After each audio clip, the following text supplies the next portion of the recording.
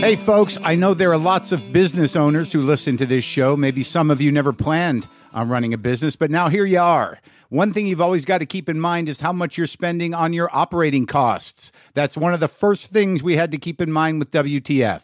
And with things costing more today than they did when we started, you want to keep your expenses down. To reduce costs and headaches, be smart and use NetSuite by Oracle, bringing accounting, financial management, inventory, and HR into one platform and one source of truth. Reduce IT costs, cut the costs of maintaining multiple systems, improve efficiency by bringing all your major business processes into one platform, slashing manual tasks and errors.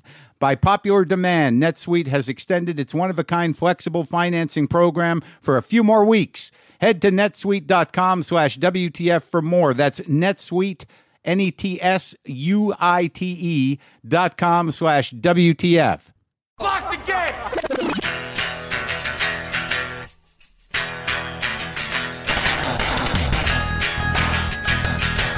All right, let's do this. How are you, what the fuckers? What the fuck buddies? What the fucking ears? What the fuckadelics? What's happening? It's me, Mark Maron. This is my podcast, WTF. Welcome to it. This is a pretty important day. I'm talking to Brené Brown today, and that's pretty exciting to me. Brené Brown is a social work researcher. She's an academic, but yeah, I didn't know much about her. She is a research professor at the University of Houston. And, she is the chair, where I think at the Graduate College of Social Work. But I didn't know much about her. A few years ago, I saw a TED Talk, and I think a lot of you have seen it. It was called The Power of Vulnerability. And I watched a follow-up to that called Listening to Shame. But for some reason, a few years ago, I watched The Power of Vulnerability, and it just fucking blew me away. Talking about the connections between vulnerability and courage and, what we perceive as weakness and how we move through the world with a sense of wholeheartedness. And, I know it sounds like some self-help jargon and perhaps you can frame it that way, but there was something about the way she laid it down that there's a problem. Can you hear that motorcycle? That's the guy across the street, who's got several old cars and the motorcycle. I don't know if you heard it, but I'm in this location, this temporary studio, probably for a few months while they fix the garage. And I'm noticing that the sound coming up off the street is a little challenging. I know some of you are tired of me talking about sound and you can't hear it because once the file's compressed, but I'm living it. But Brené Brown, it so moved me. I did everything I could to get in touch with her back then, and I did get in touch with her. I emailed her somehow. I don't even know how I got her email. I asked her to be on the show. I was in Houston, and I remember scrambling to figure out how do I get hold of Brené Brown. I got to talk to her about this vulnerability thing because, I'm locked in a cage of self, and I want out, and she seems to have the keys. It didn't pan out. We exchanged emails once and it just didn't pan out and it drifted away from me. And then now she's got this Netflix special out that is basically an extension of her talking about this stuff. Brené Brown, The Call to Courage. So I got a link to that and you can watch it now. It's already out. And still, I found it very provocative and and I'm not really a self-help guy, and I don't know, we talk a little bit about the nature of that and if it is self-help, but I was very compelled by her, founding most of her ideas in facts, in research, because that's the way she is. But for some reason, it just resonated with me. And I find her to be very impressive, and it was a very much a tricky interview for me because I am a little skeptical of broad-based self-help in terms of, I know you can watch something and find it inspirational, but how do you apply this stuff to your life? It was one of these interviews that I was very excited to do, and I wanted to handle it properly, but I wanted to really engage and have a conversation with her about the stuff that she knows about, and also my own personal problems. But she's not a therapist. But anyway, I'm tired. I just got back from San Diego. Oh man, no matter what anybody says or thinks about stand-up, sometimes I'm just amazed.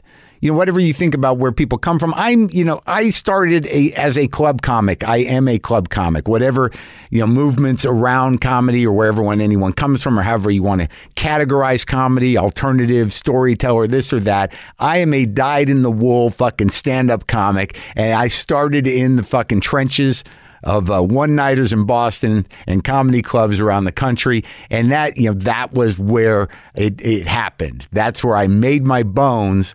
And I still do clubs, obviously. But I've gotten a following. Many of you come out to see me, and I can do venues that are larger and filled with people that specifically come to see me.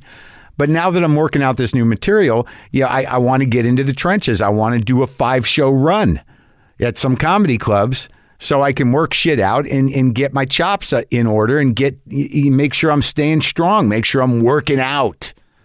By the way, I think I put a couple pounds back, slipping off the diet, not eating a lot of terrible shit, but I'm keeping the cashew business in business. And not great, but good for you. But, take it easy, right? Cashews. God damn it, they're good. So... But I get down there and I had this great guy, this kid, Luke Schwartz, who he's actually a door guy at the store, which is what I used to be. And I always liked him, and I'd seen him do a few minutes. So I had him come down and open for me. He did a great job. Probably going to have him open for me some more. And, it was nice to have a familiar face. And, I go up there and I'm laying it out and I'm doing long sets. I got a lot of stuff that's a little open-ended that I'm working through. But just to be in a club, to be in a low-ceiling club that seats a couple hundred people, most of the people definitely came to see me. I didn't think San Diego would come out because there was part of me that thinks it's a beach town, it's a beach city, it's laid back. It is laid back. I don't know. People seem to travel there specifically to walk around in shorts and flip-flops and drink in public. There's a lot of people loopy walking around drunky with half-filled drinks in their hands and shorts and scantily dressed at different stages of hitting bottom. But look, that's a judgment call. Maybe they're just having fun. But I know what it looks like. There's a difference between fun and someone should help this person. Anyway, the club was great. Staff was great. And just really attentive, but just the dynamic of the room.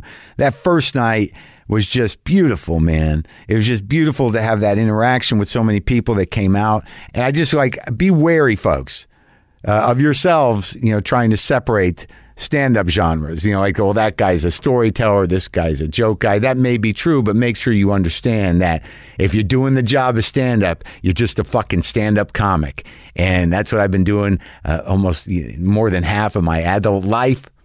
And there's just moments where I'm like, after I've done one show, I'm a 55-year-old cat. And after I've done one show on a Saturday night and I'm a little tired and it went good, just going into that second one, feeling it open up, feeling the improv, grooves, those neural pathways that allow for riffage are sort of opening up, and I can ride some waves and, find some new beats and kind of feel the room. What a fucking beautiful fucking weekend. A comedy. And I want to thank the folks down there at American Comedy Club for really being great hosts. Thank Luke Schwartz. And also, San Diego, I don't know much about it, but I do know I had some of the best fucking sushi in my life. And to be honest with you, it might be worth going back down there to eat at this sushi place. Look, it's Southern California. There's a lot of sushi around. There's a lot of sushi everywhere. And mediocre sushi is not unlike mediocre Indian food. You know what you're going to get, but, rarely are you amazed. It's I feel like eating sushi. Okay, let's just go eat sushi. Indian food would be good. Well, let's just go to that Indian place. But you sort of accept that it's going to be okay. Some of it's a little better than others for whatever reason, but this shit was fucking insane. A place called Azuki Sushi Lounge in San Diego. It was they had 3 kinds, 3 degrees of fatty tuna. It was just fresh as fuck. I swear to God, I would go back for the sushi. So I've sung my praises of San Diego. I'm a changed man. It had a lot to do with a basement comedy room and fatty tuna. And now a little updates on some things I just found out. I don't even know if fucking Lynn knows this, actually. It seems that Sword of Trust, the film that I'm in, that I play a major part in, the new Lynn Shelton film, is actually going to be screening at the Boston International Film Festival, Boston, at the Somerville Theater on Friday, April 26th. That's this Friday. I had no idea, but it is. I saw someone tweeted it, so that's great. That's like 2 blocks away from where I lived in an attic when I was just starting out doing paid work as a comic. I lived in an attic in Somerville in 1989-ish or something. It was not a cool place. But the Somerville Theater is a cool place. So it looks like you can get tickets for this Friday, April 26th, a screening of Sword of Trust, Boston folks. And also, obviously, my tour dates are coming up, and shit is selling out, people. And I'm going to keep doing this, even if it's annoying. But I'm doing those club dates, I believe, are sold out. Comedy Club on State in Madison, May 23rd, 24th, and 25th. I believe that's sold out. But if you want to drive to St. Louis, June 13th, 14th, and 15th at Helium Comedy Club, I think those are still available. August 1st, 2nd, and 3rd at Good Nights Comedy Club in Raleigh. I don't know if that's sold out. They added a show August 9th or August 10th, I think August 10th, in Portland at Revolutionary Hall. There's tickets for those shows. Majestic Theater, Dallas, Texas. Go get them, August 22nd. August 23rd, Paramount Theater, Austin, Texas. August 24th, the Wortham Theater Center in Houston, Texas. The Vogue Theater in Vancouver, September 6th. Listen to that guy. The Moore Theater in Seattle, September 7th. The Vic in Chicago, September 20. The Masonic Temple in Detroit, September 21. Pantages Theater in Minneapolis. Love it.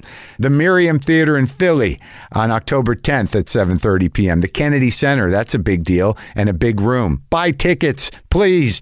Washington, D.C., October 11th. Through Schubert Theater in Boston, October 12th. I believe I'll be doing 2 shows there, 7 and 10. I'm shooting my special. And then after the special, after I've worked all those months to get to that point, I'm going to blow off some steam the next week at the James K. Polk Theater in Nashville on October 18th, and then on to the Tabernacle Theater in Atlanta, Georgia on October 19th. And then on the 26th, I will end the arc of the event that is the Hey There's More tour at the Masonic in San Francisco on October 26th.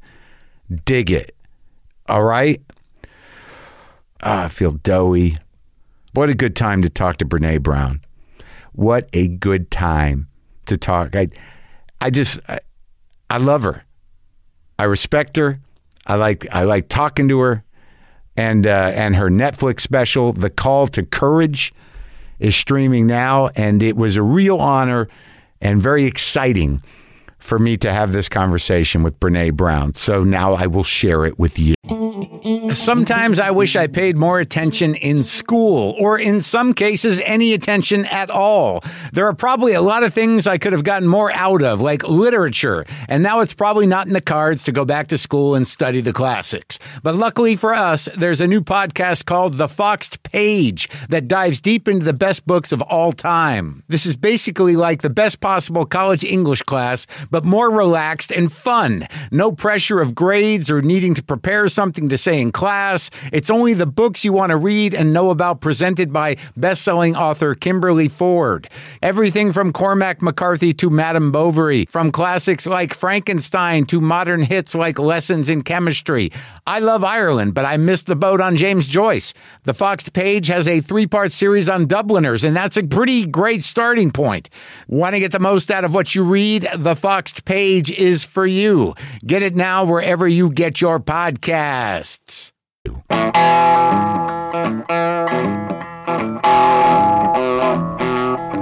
cannot believe you have a Piggly Wiggly shirt on. You know I write about Piggly Wiggly in one of my books. You do? Which book? I don't remember. Oh. But I just talk about going to Piggly Wiggly with my grandma. Well, I grew up in Albuquerque. So, I know Piggly Wiggly, and somebody sent me this shirt. I grew up in Albuquerque, New Mexico for the most part. I didn't know that. Yeah, I know you Texans. We're familiar. That's good. Yeah, we've been on ski slopes with you. We know what you're up to. We know the overdressed, a lot of equipment thing. Over-accessorized. I understand. We know that it's a country. It's not a state. It is totally a country. I understand. I mean, there's really still people there, like reasonable people that want to secede from the union. Yeah, it might happen. They might have their window in the next few years. It's like, it seems like it's a shit show. Yeah, that's the only thing that's holding us together in a weird way is this federal system. But it's starting to look like, well, what do we need to be part of it for? No, we don't want them. No. Well, I don't want Californians to come here. Let them stay in their state. Yeah, that's it. Yeah, I get it. Yeah. So, yeah, I was in London, and I was wondering about that. Do you travel internationally? Yes. Not tons, but yes. Because I noticed something about a lot of the stuff you're talking about and how you talk about it is uniquely American. And I just was wondering, if the cultural shame actually is exported in a way where your way of handling it is a language they understand. It translates. There are some words that people struggle with. Like when I say, like in the leadership book, I talk about let's rumble, like let's have a hard conversation where people show up with point of views. And it's like sometimes I'll be like, what is this rumble? Yeah, like, right. And I'm like, a hard conversation. Right. And they're like, we like it. Yeah, but they don't know what you're talking about? Sometimes they don't, sometimes they do. I mean, but it's interesting. We did a training in London probably, 2.5 years ago now. And there were 50 countries of origin represented. Uh-huh. And everyone was like, the thing that we have most in common is shame and our fear of vulnerability. Oh, and they got that. They got that. Yeah. Yeah. I mean, it's a cross-cultural. Well, that seems to be like the thing that you've achieved. And like, look, I watch, the first time I reached out to you was like 3 years ago, I think. I don't know if you remember, but I was in Houston. I was sort of like, I got to talk to her. Yeah. And then I don't know how I figured out your email, but we did have an email exchange. Yeah. And I was like, I host this podcast. I think it'd be good. Because I just watched, I think, the first TED Talk, and I was like I'm working on a lot of the same issues that this woman is, but I'm doing it in my hands-on out here in the world. Yeah. No, yeah, for real. Yeah, and me too. And I'm working. I'm talking about it, but for myself, I'm in the world working on it. Right, and I'm like, it's like I got to talk to her. But see, I had to be careful about this coming into this because, it would be very easy for me just to start talking about my own problems and have you help me fix them. I don't know that I'd be good at that. Like, I'm like a little researcher, heal thyself. Like, right. Yeah. But you've never been a therapist. Never. So you don't have that. No, I was trained in that program, but I went the research route. Well, I don't care for people that much one-on-one. Oh, I really? No, I mean, one-on-one is good. I just don't. Yeah, I would be a terrible therapist. Why? Because of the sort of like, tough love instinct? The sort of like, like, here's what you need to do so you're all set. Yes, I got a little bit of that in me, but paradoxically, I also have like a caregiver enmeshment thing where I would be like, oh right, yeah, right. You might go down with the ship. I'd go down with the ship, possibly, like but I'd be resentful the whole time we were sinking. Right. I'd be like, you got me into this shit now, right. Yeah. Now who's going to help me? Yeah, who's going to help me? This is great. You suck. Like, yeah. Where'd you grow up in Texas? Born in San Antonio and lived there for a long time off and on, and then Houston. So Houston, never Austin. Well, I went to UT. Okay. Hook'em Horns. Yeah. How many kids in your family? I'm the oldest of 4. Okay, so a lot of kids. Yeah. And I've heard you say you're the 5th generation Texan. Yeah. Your family motto is lock and load. Is that what it was? Yeah, I'm trying to get it changed, but it's going to take an active. So I guess what was the family business? What? No family business. I mean, my dad's a lawyer. Oh, he's a lawyer. Yeah. Well, that's sort of a business. Yeah. But is he a Texan sort of oil and gas lawyer? He was. Yeah, until he retired. Yeah, suburban cowboy hat. Right. Yeah. Oil and gas lawyer. Yeah. Representing the oil companies? Representing not the good guys. When did that start? When did you realize that and what that implied? Yeah, he raised, it's interesting because he's conservative and he's raised 4 not conservative kids. Oh, really? All of us, yeah. Well, that makes sense, right? It does. You'd think one would go the way of but my mom's like an ACLU card carrying. Oh, so you had both sides. Socialist, yes. They're no longer married. Okay. Yeah. When did that happen? I think I was 20. Oh, so a long time. You were out. Yeah, barely, yes. Yeah. And you were the oldest. I was. Some other ones had to take the hit, huh? They took, well, we all took hits in our own way. Right. Yeah, because I was the oldest. I kind of lived through it, and Yeah, and so when you're growing up, you know who the Meat Puppets are, and I do know who the Meat Puppets are. We're probably around the same age, so you're kind of rocking. Totally. Oh, yes. Rocking in Houston. Yeah. Texas girl. Yeah. Trouble. Yeah. Okay. Sober. Oh, yeah? Yeah. Always? 22 years. 20, coming up on 20. Congratulations. Thank you. It's a big deal. We waited a while, though. Right? Yeah.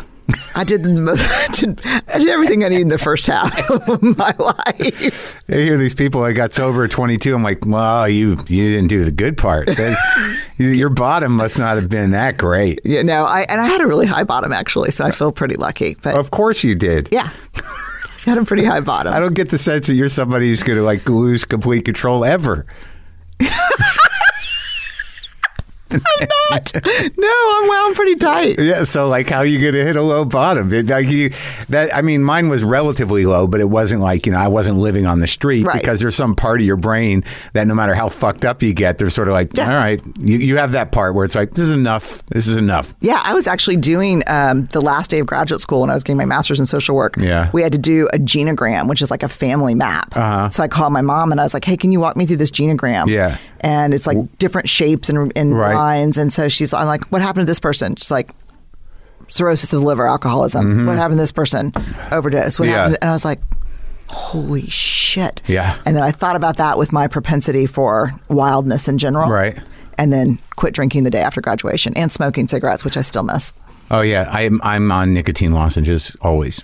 Oh, you are? Yeah, I go on and off them, but I just couldn't, I don't want to smoke, but I want something. I don't need the nicotine, but I want to smoke. Uh-huh. Yeah. You don't have nothing? Nothing. Caffeine? Nothing. Zero. Yeah. The love of the masses you have. Mm-hmm. Yeah. Yes, maybe. I don't know. Some days, depending. So most of the alcoholism runs up your mom's line? Both. Because I was wondering, because I'm an amateur psychologist. I know. That's why I love your podcast. Oh, yeah. Fix me. I can't fix you. I think you can fix me.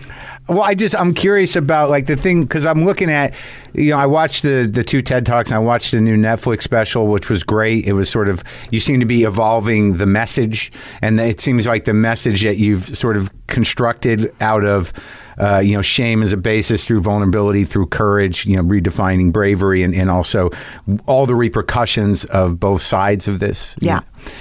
Is a personal way to self-discovery and better behavior, and better humans, better families, better communities, and ultimately there's a possibility that you could save the world, Brene, and I appreciate that.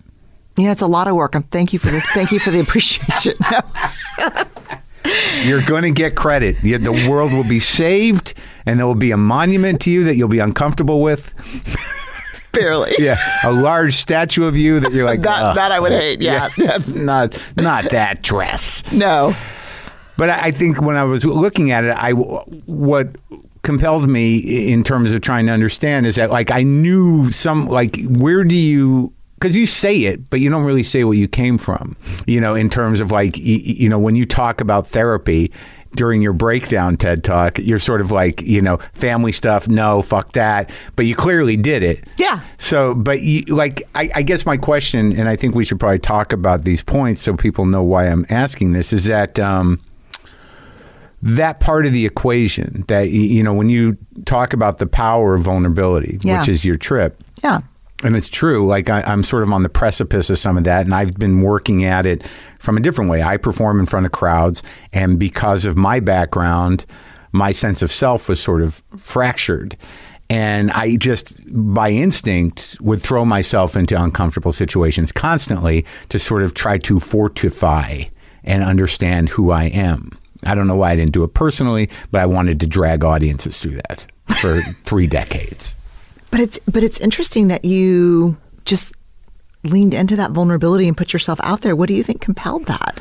But see, it's it's a vulnerability that, in another point you talk about, what is, when you are public with something, with your story, with your information, what I can do in this room with you, or what I can do in front of a crowd, it may not be something that I can do in the long term in a one-on-one relationship. Got it. Yeah, that makes sense. So, that vulnerability that you're talking about, or that you put forth in front of people, is very different, than sort of doing the day-to-day, showing up with, wholeheartedness with an actual one other person, especially. That you have a relationship with. Yeah, it's very easy to go from town to town and toot your horn. Yeah, and get everyone crying. Yeah, and then go like, I gotta go. Yeah, email the site. Yeah, it is. I mean, I think the hardest moments I have still are personal.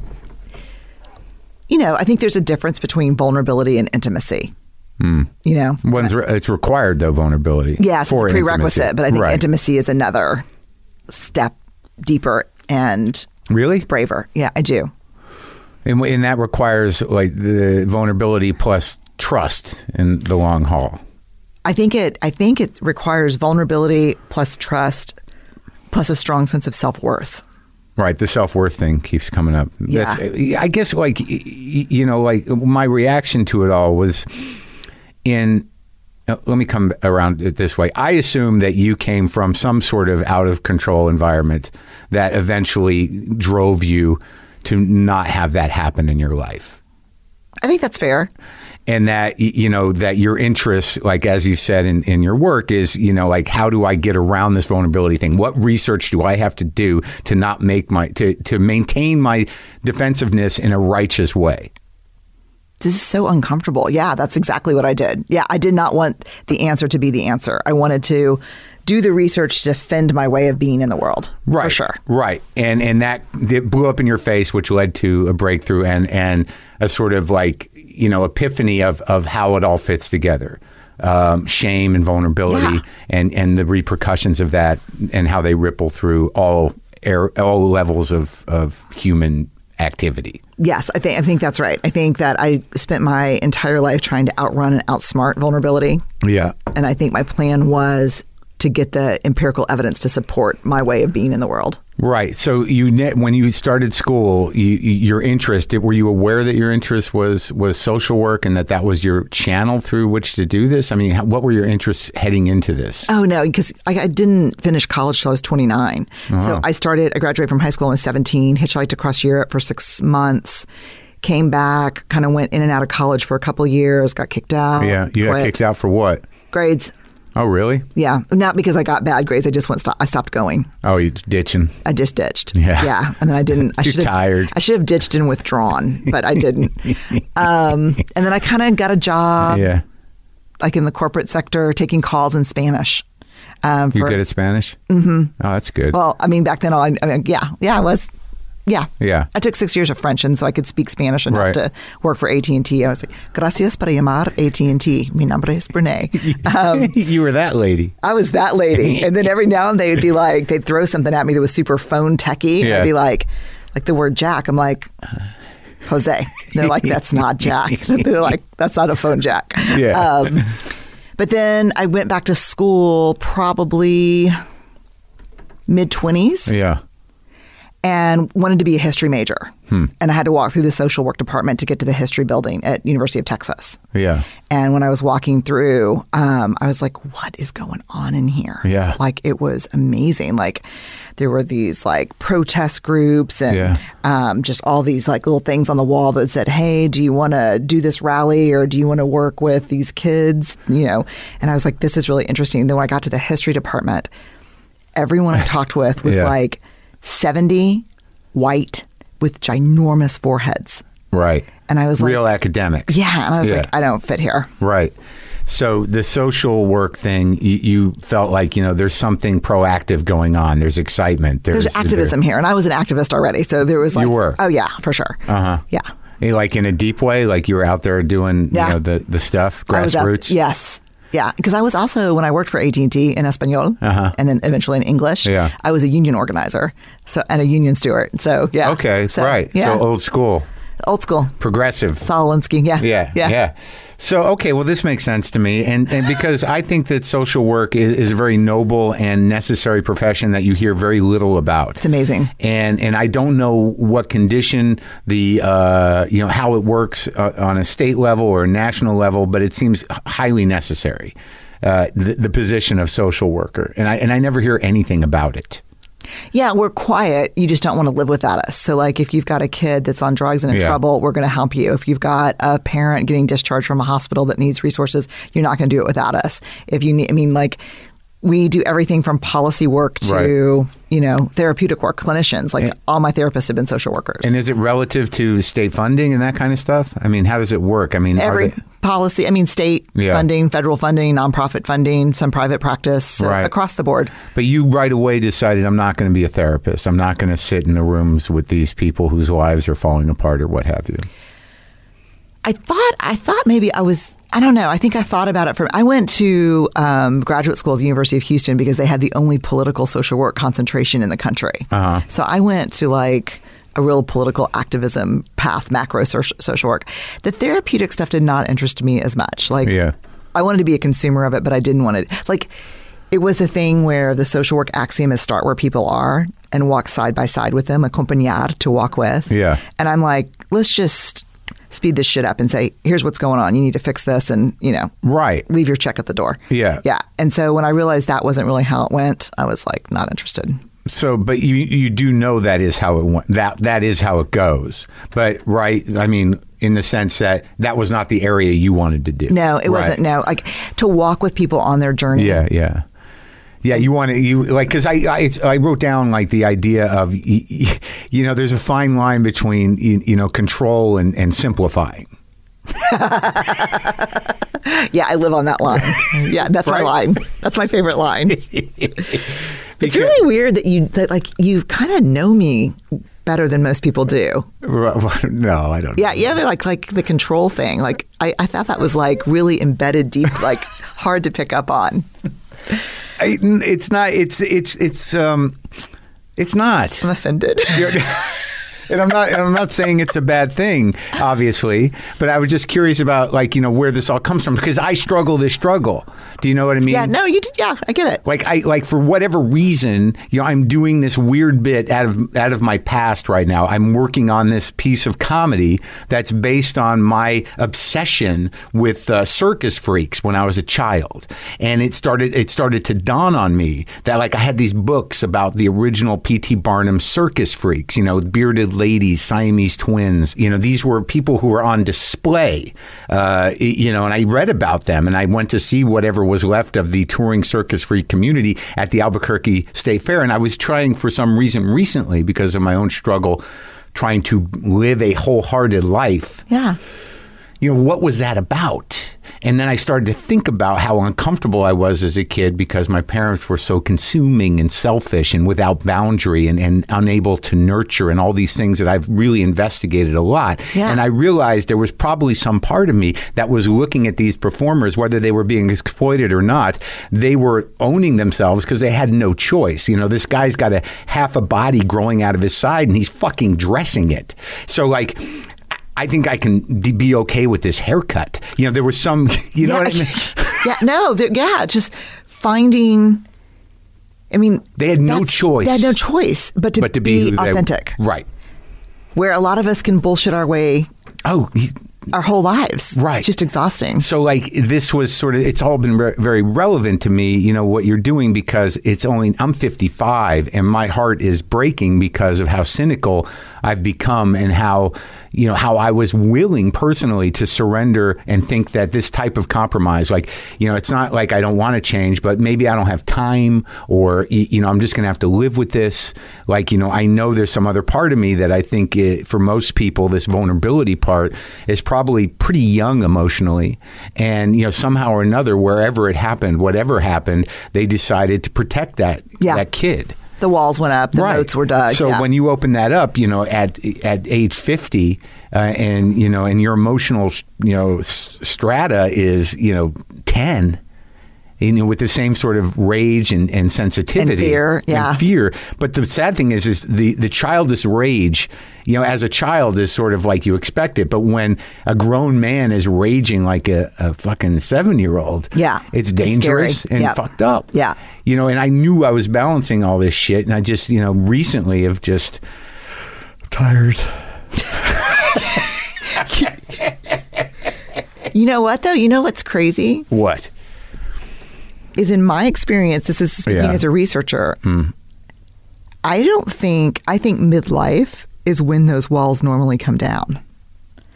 I don't experience a lot of people in their confused 20s or perfect 30s. Yeah. And they're like, go get them 40s. Like 40, I mean, most people start to do engage in that process you just described really in midlife. It's really in your 40s and 50s where people are like, this armor is freaking killing me. Like, I cannot, I get that it used to keep me safe, but I can't fucking breathe. Right. Like, I cannot breathe anymore. Right. It is no longer serving me. Right. And so I do think, what you're just, and then I do think you are kind of laid bare in a really weird time in your life, which I think is why you see people doing a lot of midlife weirdness. Right, but but those sort of fall under the rubric of what you've put together as what does shame manifest? When when you're guarded, what are those things that you do to maintain it? At all cost. Right. And that life is a dangerous life for everybody involved some way. No, it's like I always think about like in the Big Book. It's like that tornado that it will pick up anything in the vicinity and just destroy it in order to maintain its core, that thing. Well, that's the weird thing about, you do have a choice at these crossroads, of how you're going to live your life. And like, if you want to be a safer person and that you're fucked up in these ways, I mean, either you're going to walk through it or you're just going to shut down altogether and die inside. And I think you actually, when you get to that crossroads, if you even see that you're at a crossroads, if you choose to not acknowledge, I think you actually become more dangerous because you double down on the armor. But you might also isolate. I mean, oh yeah, you can for sure isolate. Right. Yeah. So, which is less dangerous to most people, but to you, it's just a hell. Well, and I think most people would argue, at least in my field, that psychological isolation is the most dangerous human condition we experience. For the individual, for society, both. Huh? Both. Why? Because he might snap. Yeah, and I don't think it's dramatic as a snap. I think it is, I think anyone you're connected to is wounded by it. And I do think when we see people snapping, it's driven often by psychological isolation. Right, and which is enforced by technological isolation and the ability to live a life alone that feels very active and also nameless in the type of behavior you can engage with, online. Totally, because we confuse communication with connectedness. I mean, all these social media tools, which I love and use too, but they're not connection tools; they're communication tools. And there's a big ass difference. Yeah, because the people you're communicating a lot of times are just like-minded weirdos who are up to no good, and nobody knows anybody's name, and it's exciting. And it's exciting, and there's no risk. So if I go onto Facebook or something and say, "Hey, this thing really happened to me today, and it was so hard," it's not as vulnerable as picking up the phone and calling you and saying, "Hey, Mark, it's Brene. Do you have a minute?" I mean, that's an ask. I know. No one wants to pick up the phone. Like, people would rather, they don't even want to email barely. No. Just text. And I'll slide into your DMs. It's the worst. Yeah. It's the worst. Yeah. Yeah, but I'm guilty. Oh, me too. Okay. So let's go back. But let's judge them. Yeah. Well, no. Yeah. No, of course. We're not that bad. No, we're not as bad as we could be worse. Yeah. I mean, we used it because we're busy. And it's like, I have time to talk. Yeah, for greater good. Our reason is different. Exactly. Why don't people understand? I don't know. So, okay, so you go to the social work school. Yeah. And you're going to be a researcher. Yeah. And, you write, I saw like a couple of academic papers. Yep. You're doing the big work. You're getting attention as an academic and as a researcher. Yep. And then you decide on shame? No, I wanted to do my dissertation on shame, but my dissertation chair was like, not a good topic. What do you like that? Like, and then I was like, why? What was his argument? It was a her, and her argument was like, "This seems really important to you. Don't do something that our committee is going to own that's important to you, because they'll tear it up, you know." And I was like, "No, I still want to do it." And then I went to the Stacks, the library, for those of you that don't know. And the very first paper I found said the decision to study shame has been the death of many academic careers. Really? And it just said that in a book? You just happened upon the article? Yeah, no, when I was looking up shame in academics. And now, looking back 20 years ago, I understand why. Why? You know what? This really weird, it's like a syndrome. When you're a reader and you read something about shame, people get so sucked into it that they can't stay objective about what they're reading. Like, even editors have a hard time editing my book sometimes because they're like, "Oh my God, this is me. This. I didn't know this was I didn't know you could talk about this. I didn't know this had a name." People immediately personalize it because they live in it. Yeah, there's no us and them with shame. Like, we all have it. So it's hard not to get sucked into it. And I think the word shame. But shouldn't academics be more objective than that? Yeah. Yeah, they're just people, and often in deep shame. Yeah. Yeah. Well, because they wanted to do something else. And the system, the academics is basically, it's a shamey place. And it's also very insulated and, very self-important sometimes. Super. It's like, what is the Kissinger quote? The good one? It's the only good one. It's the only one that he said that I think is true. The politics in the academy are so vicious precisely because the stakes are so small. Yeah, right. Yeah. And it has to, and that's, that makes sense. Yeah. But I guess also, like, I want to make sure I talk about this, so I'm going to, posit it now that, not everybody, struggles these struggles. Like, in order for you to find in your research that there are people that do feel that they're worthy, and that they had, at least one grounded parent that kept them somewhat with their, with a sense of self that could move through the world in not a self-destructive or destructive way, that there is that a lot of some of this stuff doesn't apply to everybody. I know, I would disagree. Okay. I would say that the people who kind of we defined as wholehearted, who really find self-worth in who they are and can be authentic, a lot of them fought for that. They weren't necessarily... Did they know they were fighting? Yes.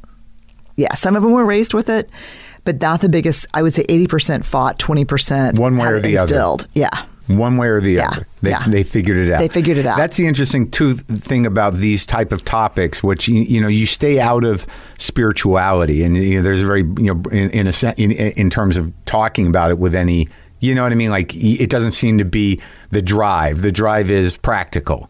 The drive's practical, yeah. And that, that can have its place. I guess not unlike therapy can have its place. But, these are the issues. And this is what the research shows, that if you're filled with shame, this is, is going to, I feel like I feel like I don't want, for people who don't know you, I think I have to get to, what the thrust of what you found out was. So you're in the Stacks and you say, fuck academia, I'm going to do shame.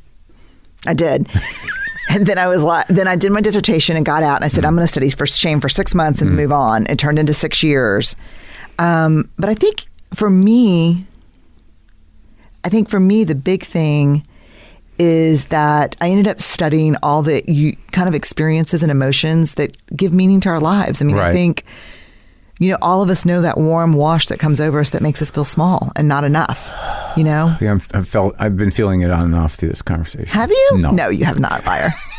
A little. No, not even a little. No. I felt it. I think I felt it the first time I watched the first TED Talk. I was like, I can't. She's got to figure it out. I've never figured it out. But I think I have figured out what we need to do. I haven't figured out how personally to do it, for sure. I mean, that's a work in progress. That's relieving. Yeah, no, it's both relieving. You would think that I would just get a free pass on it, but no. It's super hard for me. And now, like, with the Netflix special coming out and doing that kind of stuff, that's an awkward place for someone who's a research professor. Like, that's weird. Well, I imagine, let's go back and we'll talk about, because I want people to understand what you do. So you spent 6 years researching shame and that feeling of less than. Everybody identifies with it. Yeah, and then I really started, like, kind of writing on shame. What is it? what isn't it? How is it different from guilt, humiliation, embarrassment? I like that separation. Shame is, I am bad. Guilt is I did something bad. Yeah, because there's a huge difference. I mean, there is, but guilt always leads to shame. Not always. Really? No, guilt. I'm pro guilt. Okay. Like I because that's a self-regulator. It is. It's like it's adaptive. It's guilt is I did something. I hold it up against my values and think this is not aligned with my values. I need to change it or make amends. Shame is not I did something bad, but I'm a shitty person. And the thing is like that. I want to say, and I think are you getting mad at me? No, I'm listening. This is what I do when I listen intently. I thought like, oh Christ, he's talking again, and he thinks he knows. No, I'm listening. Okay, it's my listening face. Did you see what I just did though? I just had the warm wash of like, she's like shame right there. I'm like, you're listening, but I decided she's judging me. She's had enough of my ideas. She's got this figured out. Why am I not giving her more time? Yeah, no, that didn't happen. No, and I'm leaning in saying this is really interesting.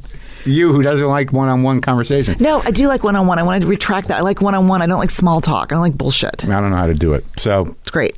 I do it sometimes at the beginning just to make people comfortable. The thing about shame, that in my experience personally, is that, do you ever read Robert Firestone? Mm-mm. All right, so... But note to self.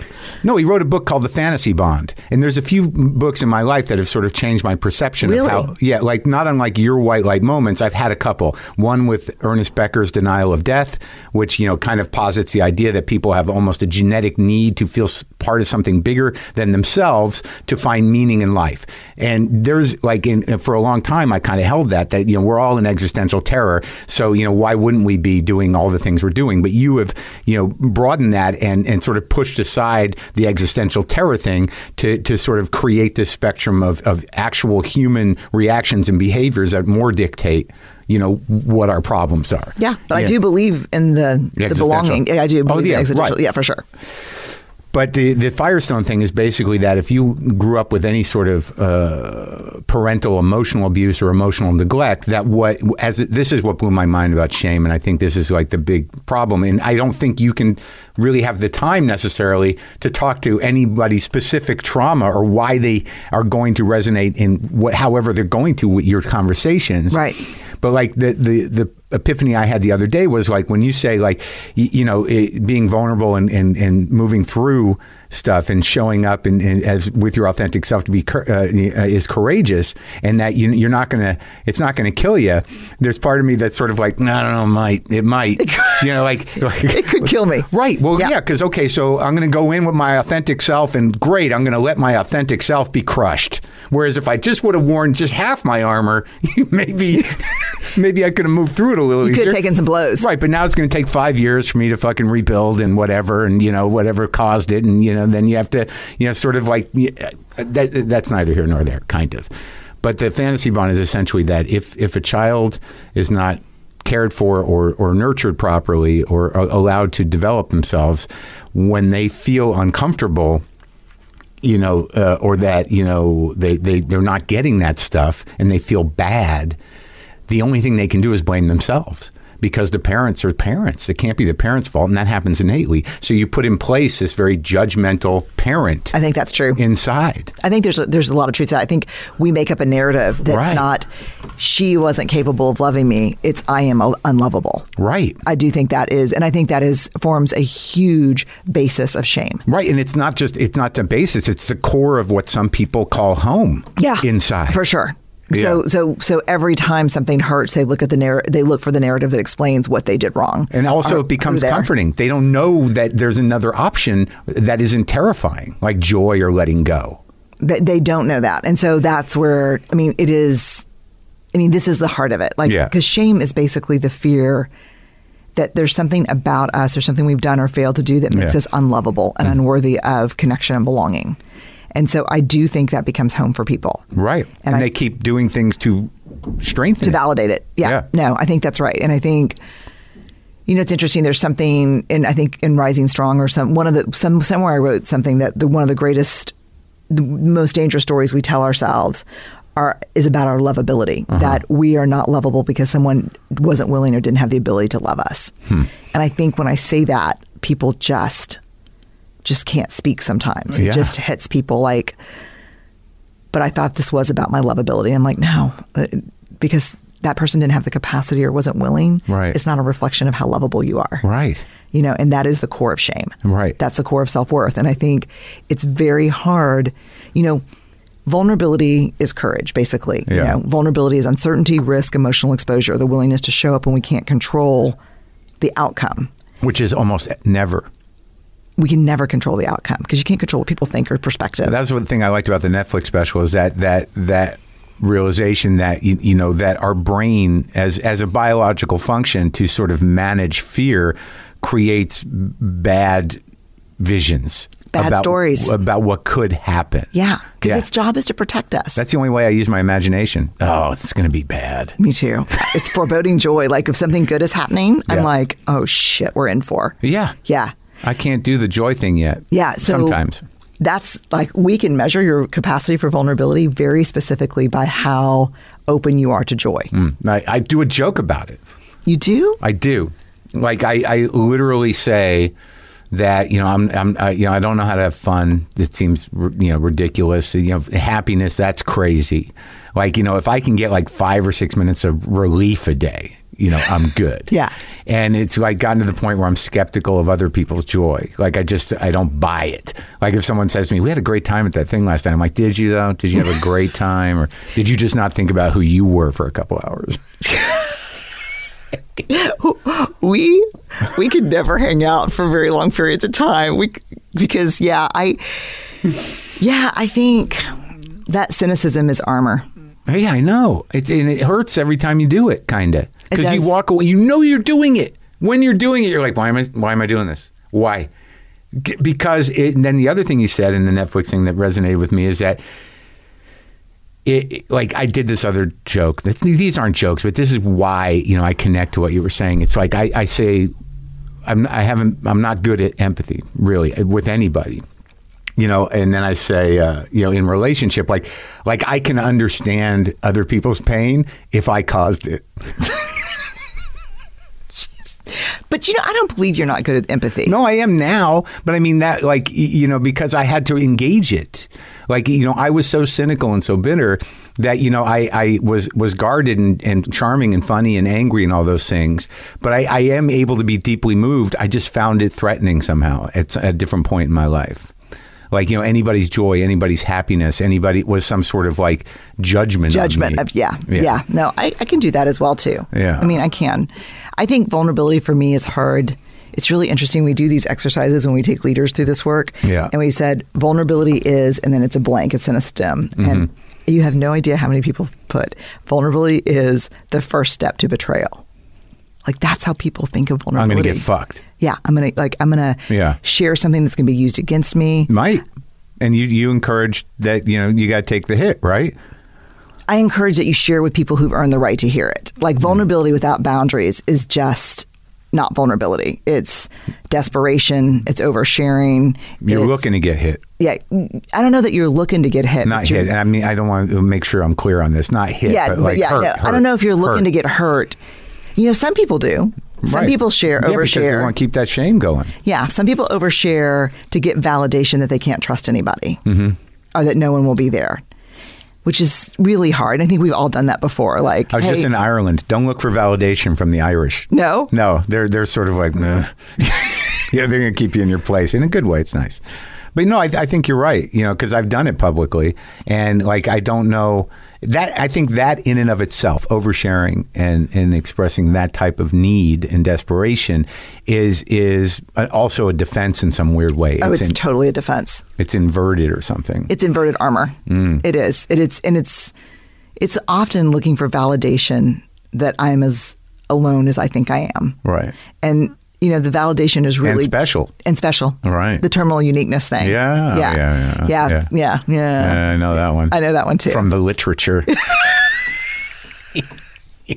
From the Bible, from the Bible. Yeah, the secret society literature. Well, where does all this shame come from, Brene? Why is it? In your research of what did you do? Interview hundreds of shame? Yeah, we just crossed 400,000 pieces of data. Oh my God! So like you really want you don't think that people know you're not a control freak? Like That's so rude, man. No, yes, no. I like it. I've got all of the evidence. This is an equation. It is. It's undeniable. Wait, have you ever done your Enneagram? Maybe once. I just did mine like a couple weeks ago. God, it pissed me off. But is it bullshit? I don't know because I don't know the science behind it, but all I know is it made me mad. I get a little nervous about me too. About the fun sort of like, hey, just get a tarot reading. I'm like, can't handle it. I can't handle it. Yeah, no. You know, because like I know it's bullshit, but I'll walk away going like, oh, it is kind of, fuck, you know, like yeah. I don't remember. Yeah, I someone did it at some point. No, it was just funny because when they said you have really strong instincts and beliefs, and you will spend your life collecting data to support them. That's what it said. Right. It pissed me off. Yeah. Yeah. What got you? Yeah, it got me. It also said control is an issue. Yeah. Oh, yeah. I'm not trying to be rude. No, I own it. Oh, good. It's me. Yeah. I think I don't know what it is about me and people who are controlling. I don't know that I really am because I can't keep, I'm a little emotional. You know, like I'm a yeller and like, you know, and I'm like. I'm a yeller. Oh, okay. Yeah, because apparently the like on my Enneagram, apparently the emotion that underpins is rage and anger. Yeah, me too. Yeah, I got some of that sometimes. Oh. Yeah. I just see the world like should be this way, and it pisses me off when it's not. Yeah, the world, people. In general, yeah. You know, like just like lines, you know, how this restaurant is operating. Everything. I'm making a bad face. Like, this is terrible. Yeah, I don't want to be like that sometimes. I think, but I can be. So let's like make sure so from shame, you get to vulnerability. Mm-hmm. And the sort of the basic message of what you're doing that is proactive, and I think that helps people. Like I wrote down when I watched the two TED Talks and the Netflix special, and I realized like what I wrote down is exactly what somebody who was like wanting to understand what you were saying and taking notes during one of your lectures, like, and I have it all here. And you say to yourself like, when I get home, I'm gonna like this is how it's gonna be. And the thing is, it's all very satisfying to hear, and what you move through on stage, and then what you feel. You know, you're crying. You're like, "That's me. Oh my God, that's so touching." Like, you know, I have to do that. But it's all up here, and I think that the making it action in your heart could take time. Oh, it completely takes time. I mean, like you didn't build those walls overnight, and you're not going to take them down overnight. Like, right. And it's a practice. It's like I spend a lot of time, even with Steve, my husband, my kids. Yeah. You know, armoring up and coming across armored, and then having to circle back and say, I apologize. Like that, when you told me that, I actually got scared. Right. You know, and so this is what I do. Like I get scary when I'm scared sometimes. Yeah. And so. But that shit wears out. It does. It's so exhausting. You just like, you end up draining people. And they're like, no, I'm not going to. See, that was the other thing that I wrote down is that, you know, in a lot of what you're talking about, vulnerability and empathy, you know, coming to empathy, which is the antidote. Yes. To all the things shame, that blame, you know, manifests. Yes. Blame is something that people do who are in shame. And the other thing that people do when they're in shame is, you know, what was the logic of like, you know, violence, addiction, and all that. You said, where does that come from? That's the differences between shame and guilt. Like people that are highly kind of use a lot of guilt proneness. Like if you do something, if I knock this over on your desk right now, I'm like, that was a dumb thing to do, but I'm not a dumb person. People who can differentiate self from action, who are guilt prone, have lower rates of addiction, depression, violence, aggression, bullying, eating disorders. Shame is highly, highly correlated. To all of those. With all of those. To putting, like you said that, to putting it out. You put your pain into other people. Yeah. Well, you drill a hole through your heart with it. And then when that pain gets so bad, you lash out at other people. And you do the other stuff. Addiction, all that other stuff. Yeah, addiction and shame are so correlated that researchers really even have a hard time figuring out where one starts and the other ends. Like, it's even hard to predict the timing, like were you shame prone first and then used addiction to self-medicate, or did you have some kind of genetic addiction issue and that became shameful?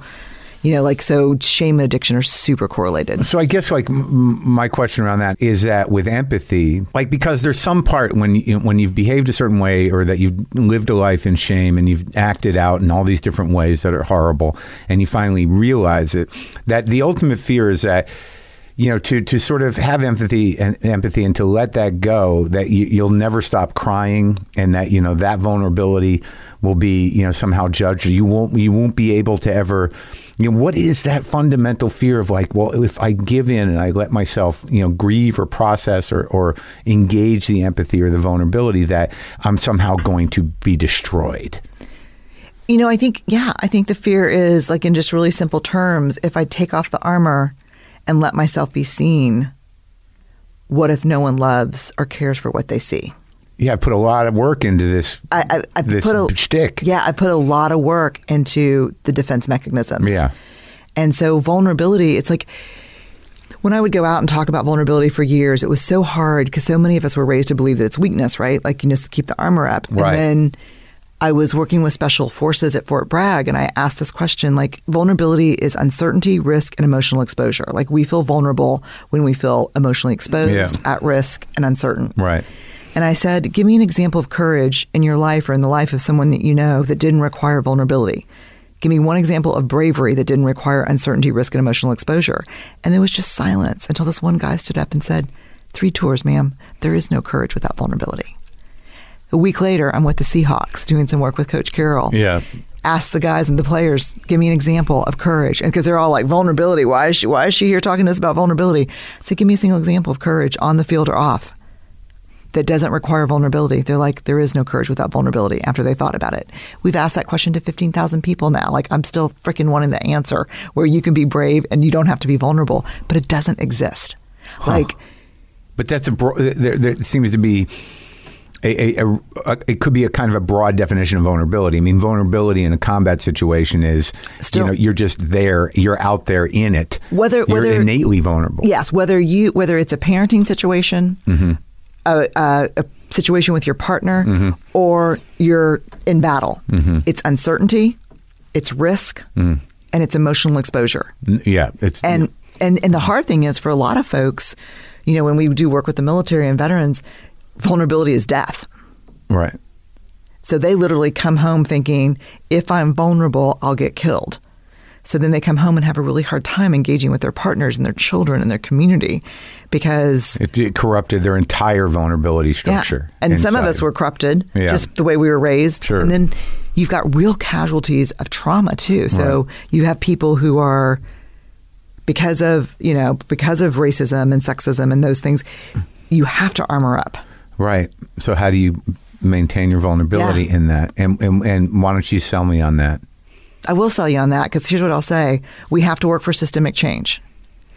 But while we're working on systemic change, we still have to create safe, brave spaces where you can take off the armor. If you're a teacher and kids literally have to be armored to get to school every day and get home, like physically and emotionally, it's your job to create a space for 6 hours where they can take that shit off and breathe and see the world. Right. If you are a boss, if you are a parent, we have to create spaces where people can breathe, where they can take the armor off, even if we have to acknowledge that when they leave, they have to put it back on. Yeah. So I think it's a two-prong approach, like fight the systemic stuff and create spaces where people can be seen. Yeah, and this is like, and that also goes, in a more, which is probably more challenging because it's not necessarily systemic outside of individuals, that, in your relationships with people. God, it's hard. You have, because you have habits, you have patterns, you have the way you understand each other, which can become, death rattle, just it's a death rattle dance. Totally. Yeah. And I mean, when we ask people, like, what is vulnerable for you? What is vulnerability for you? Yeah. Like, the answer is like saying I love you first. Right. The first date after my divorce, trying to get pregnant after my second miscarriage, sitting with my wife who has, breast cancer, stage 4, talking about plans for our toddlers. Like, how the mythology that vulnerability is weakness, started is beyond me, because those things are scary. Yeah. But there's just no calculus where they're weak.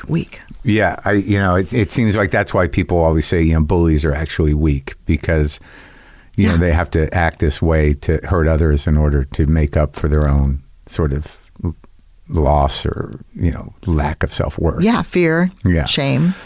Bullying is very tied to shame. Yeah. So moving through, and that shame that could have been wired into a kid from his old man or from his mother, Totally. for whatever. Totally. That's the other systemic problem. The bigger systemic problem outside of schools is, how do you dictate, how parents should act, and or humans should act. I mean, that seems to be the wild card in all this. Is that it's the total wild card. That's why I'm not sure that it's the best intervention point. Yeah. Like if you said you can talk to 1,000 educators or 1,000 parents, I'm going to pick the educators, because parents sometimes say, you know what? My dad shamed the shit out of me and I turned out okay. Right. Yeah. Yeah. Did you? Yeah. That's where I'm like, did you? Did you really? I can tell by your tone that you're okay. Yeah. Yeah. Mind your own business. Yeah. Yeah. Or, and oh man, yeah. Shame in parenting's rough. Yeah. I can't imagine it. And I get, so now, so the work is really to get to a place where, vulnerability is safe and also engaging in, actively engaging in empathy. I don't think it comes natural. I mean, like what you were talking about, enmeshment or when, somebody has problems and you try to fix them, like codependency Totally. is sort of some kind of malignant empathy. That's a great word for it. It's just not, it's almost the opposite, because interestingly, codependent, and I speak from both personal and professional knowledge, codependency is driven by selfishness usually. Sure. It's like, it is like, I need you to stop behaving this way because it's actually scary for me. Right. Well, that's recovery. Yeah, that is recovery. Yeah, but this sort of the job of trying to get someone to behave a certain way, enables you to not deal with your own shit. Totally. But then the downside of that is it annihilates your sense of self. It does. It's because here's what's interesting. This is my theory that I think is backed up by data. You cannot be empathic with someone if you don't know where you end and they begin. Right. Yeah. Do you know what I mean? Sure.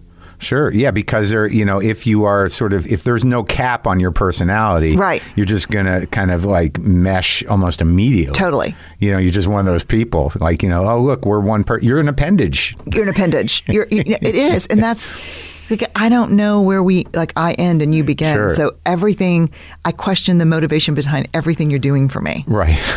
Is that terrible? It's a bad relationship. Yeah. It's tough. It's tough. Someone's going to get tired. So creating a space for vulnerability and empathy, and trying to hold that space in your relationships or institutionally, and then hopefully the loving with your wholehearted. Yeah, wholehearted. That's what we call. I was trying to figure out how would you define this group of people that I'm finding in the research that completely believe that they're enough, even when they screw things up and make mistakes. Yeah. And imperfect shit happens to them. Yeah. And I was like, I think they're wholehearted. Yeah. And one thing I want to say, though, that you said, making vulnerability safe. It needs to be safe. It doesn't have to be comfortable. Like, I'm so over the need that everyone has for comfort. Yeah, I don't have that problem. I'm always uncomfortable. Me too. I'm always a little uncomfortable too. Unless I'm by myself. I think that I don't think I'm an introvert, but I do find, left to my own devices, I probably won't do much. Yeah. And I'll hang out by myself and I'll dick around with, like multitasking nothing. Me too. I got nothing done. So I guess then, my question, something I didn't hear you talk about, which I think is tricky now, culturally, in that, you talk about, the spaces that are being created for women and around, race and gender issues, which are proactive and great, is that maybe it's in the book, but what I didn't hear was the importance of forgiveness. God. Shit. When I wrote The Gifts of Imperfection, that was 10 years ago. Yeah. I had a chapter on forgiveness. And right before I went to publication, I did a focus group with rabbis.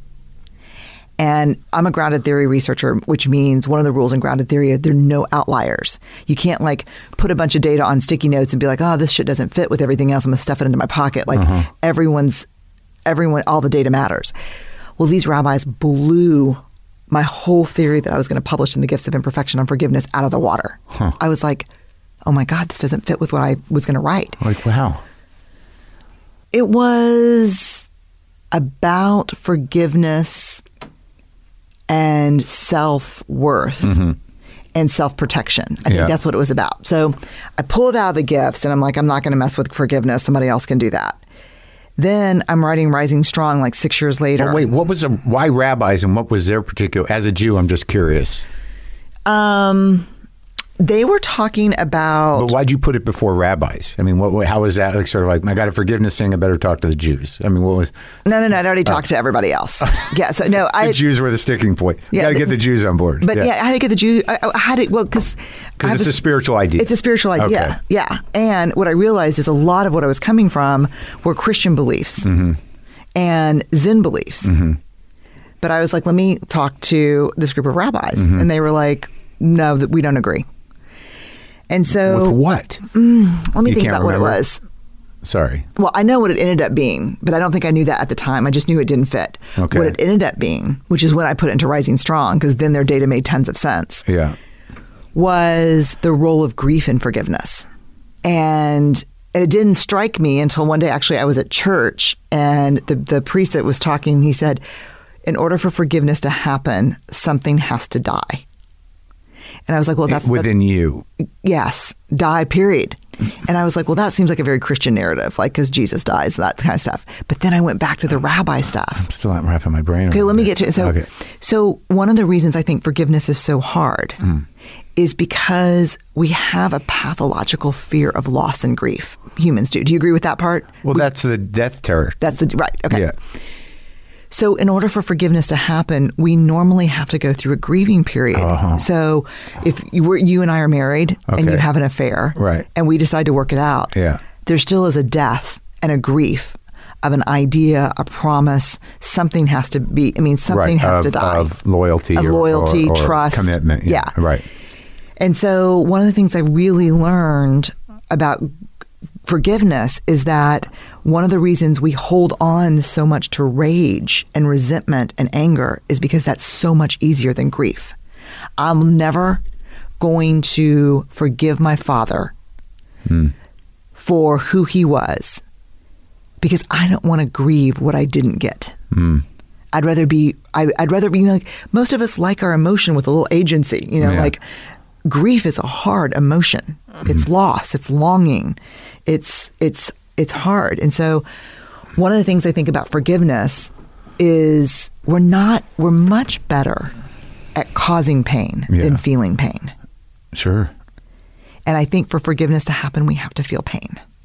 Right. And I think that gets back to that core existential idea of most people's true irrational inability to accept death, period. I think that's true. And you can accept it as an intellectual idea. I mean, we all know we're going to die, but the true terror of not being able to incorporate that rationally as part of life, an inevitability that should dictate how you live your life, is lost in consumer culture, and I think in general, unless you... For sure. Right? No, I agree. And I think that's what the rabbis were talking about. The rabbi said, you don't have enough pain in your construct of forgiveness. Interesting. Because the reason I bring that up only is because, when you talk about, empathy, vulnerability, empathy being the cure, that I just wondered when you sort of assess culture that where we're at right now, like if you really look, if we're going to generalize the sort of right and left, and the faults of the right and left on political ideas, that right now, the sort of the right's kind of way of dealing is like, never apologize, double down if necessary. There's no shame. Even if there is, fuck it. Don't apologize. And then the left, it's becoming never forgive. So I think those are scary accurate. So what I'm asking you in your rubric, if that's the right word, is that how do we facilitate a conversation, even if you're going to disregard or cut cut and run the people that shamelessly don't apologize and seemingly are nihilistic and don't give a shit about the pain they cause or the damage they cause, and deal with the kind of like, the self-eating feeding frenzy of the vulnerable in their in their need for righteousness or justice. Do you know what I mean? It just seems that we're having a cultural conversation about wanting people to change, wanting men to behave differently, wanting white men to behave differently, wanting men, period, to behave differently. How does that conversation actually happen, as opposed to just people being made examples of and then kind of exiled without any avenue for conversation or forgiveness? I know this might be the boiling point and stuff will level out, but I'm just wondering how that conversation happens in your point of view. I mean, I definitely don't have an answer. I think it's going to happen. I don't think I can take any more talking in group terms. Yeah. The right, the left, the white men. I think the only way I see real change happening is on the ground, connected, real people, and not categories. Because I just don't believe anything I see anymore, which is just the weirdest, untethered place. I mean, what's true, what isn't? What's true? And like, where does that leave you? What is our perception based on? How do we know what we know, and what are we reacting to? Because there's so much coming in. There's so much coming in. And so all I can do is deal with the people in front of me. And I think that's true. It's all I can do is deal with the people in front of me, hold people accountable in a way that I'd want to be held accountable. And look, for me, I think shame is a tool of oppression. Humiliation, berating are tools of hurt. They're not going to be tools of change and justice. I do not think shame is a social justice tool. And if you want to use it as a social justice tool, that's great. I'm not going to participate in that with you, because shame doesn't just change the person who is the target of the shame. Shame changes people who use it against other people. So if you want me to, hey, this person did something really shitty, really bad, and let's shame the shit out of them. Yeah. Don't include me. You want to hold that person accountable in a real way? I'm on board. But just FYI, that takes 10x the amount of time and work that shame does. You won't get the rush of feeling good by berating someone right away. Mm-hmm. And it's a long process, but I will not participate in using shame as a social justice tool. It's the justice tool of oppression. Yeah. I just won't do it. It's weird how it is coalescing into groups. It is totally coalescing. Yeah. And that they're not acknowledging that. They're just finding strength in the brazenness and sort of controlling fascistic leanings, and using all these tools to sort of annihilate vulnerability, right? Yeah, and I call it common enemy intimacy. Mm. It's this real rush of counterfeit intimacy. Mm. We don't have anything in common except we hate the same people. Right. And then like when you get right down to it, it is about people one-on-one connecting, yes, or in small groups. And what did you say about that, about the biological need for people to be connected? Yeah, we're neurobiologically hardwired. Mm. And everything that we're doing, the way we're talking about shit right now with ideological bunkers and groups of people, goes against our humanity. Right. The way that the way that this current administration right now is dehumanizing people. These aren't refugees, they're animals. Like this, you don't have to be a historian to know that at the beginning of every frickin' genocide in history starts with that rhetoric. Yeah. Like what we're doing right now pushes, we are hardwired to not rape, kill, maim, dehumanize each other. In order to do that, we have to turn off pieces of our biology and ourself that are going to be hard to reclaim. Right. And people feed the fire. They feed it. Yeah. And technology facilitates it. Oh, totally. And you can't blame technology because it's like fire. Like fire's great. Like you can keep yourself warm or you can burn down the barn. Right. Right. But it's not the fire. Yeah. But the fire can definitely burn down the barn. Yeah. It's just how you use it. It can definitely. And it's burning and it's burning down the barn right now. Because it's like it's hard to control the fires. Yeah. And I'll tell you what's out of control right now more than anything. Fucking greed. Yeah. Oh, yeah. Like, and you're working with CEOs. Lots of them. Do they deal with that? I'm pretty picky. I'm at the point in my career where like, we're the mindful CEOs that are having a little trouble getting their workplace, level. Yeah, I mean, yeah, and I think there are mindful CEOs. Sure, and I will tell you one thing. I think in some corners of corporate America, they're doing a better job holding people accountable for shitty behavior than political. Well, yeah, sure. Right. But that's what it's really all about. Yeah. Yeah, it's true.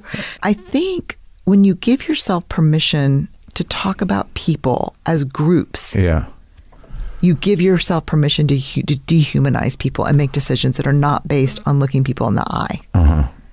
Yeah. And I think it's scary. Yeah, and why look people in the eye when you can just text them or and close your eyes or and box them into a way of thinking or a group or something different than you. Yeah. There's so much sadness. There's a lot of sadness, and there's a growing amount of the thing that scares me even more than sadness, despair. Yeah. Because that leads to hopelessness, and that can lead to nihilism and and anger. And I heard Rob Bell define despair one day as the belief that tomorrow will be just like today.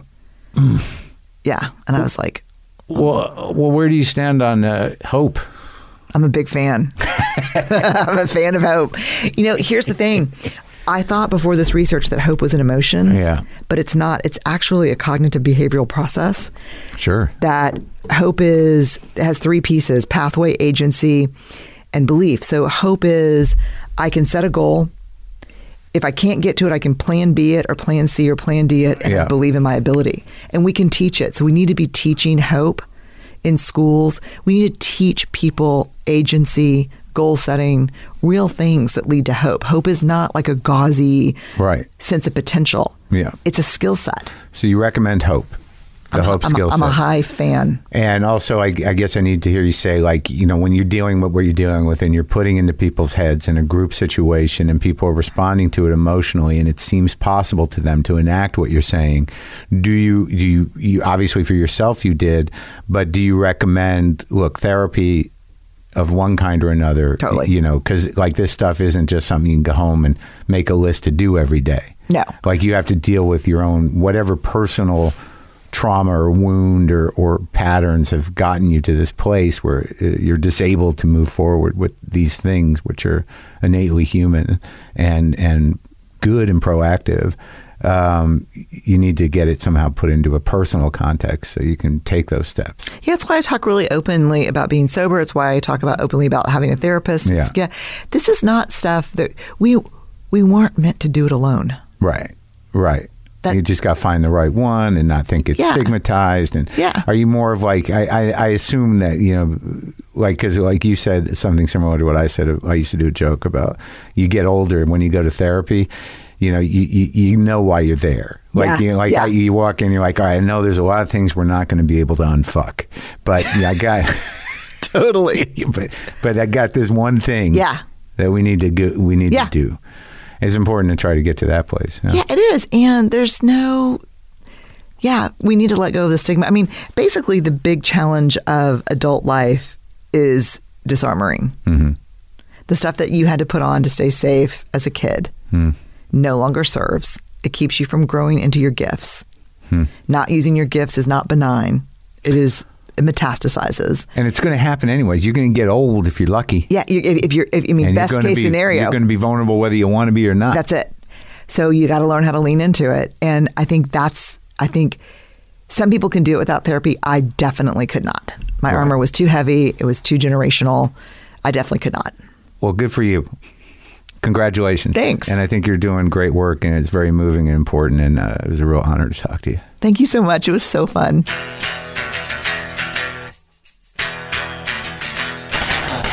That was Professor Brene Brown. What a great. I think she's tremendous. Oh, I need to blast out some guitar. I need some searing sounds. Here we go.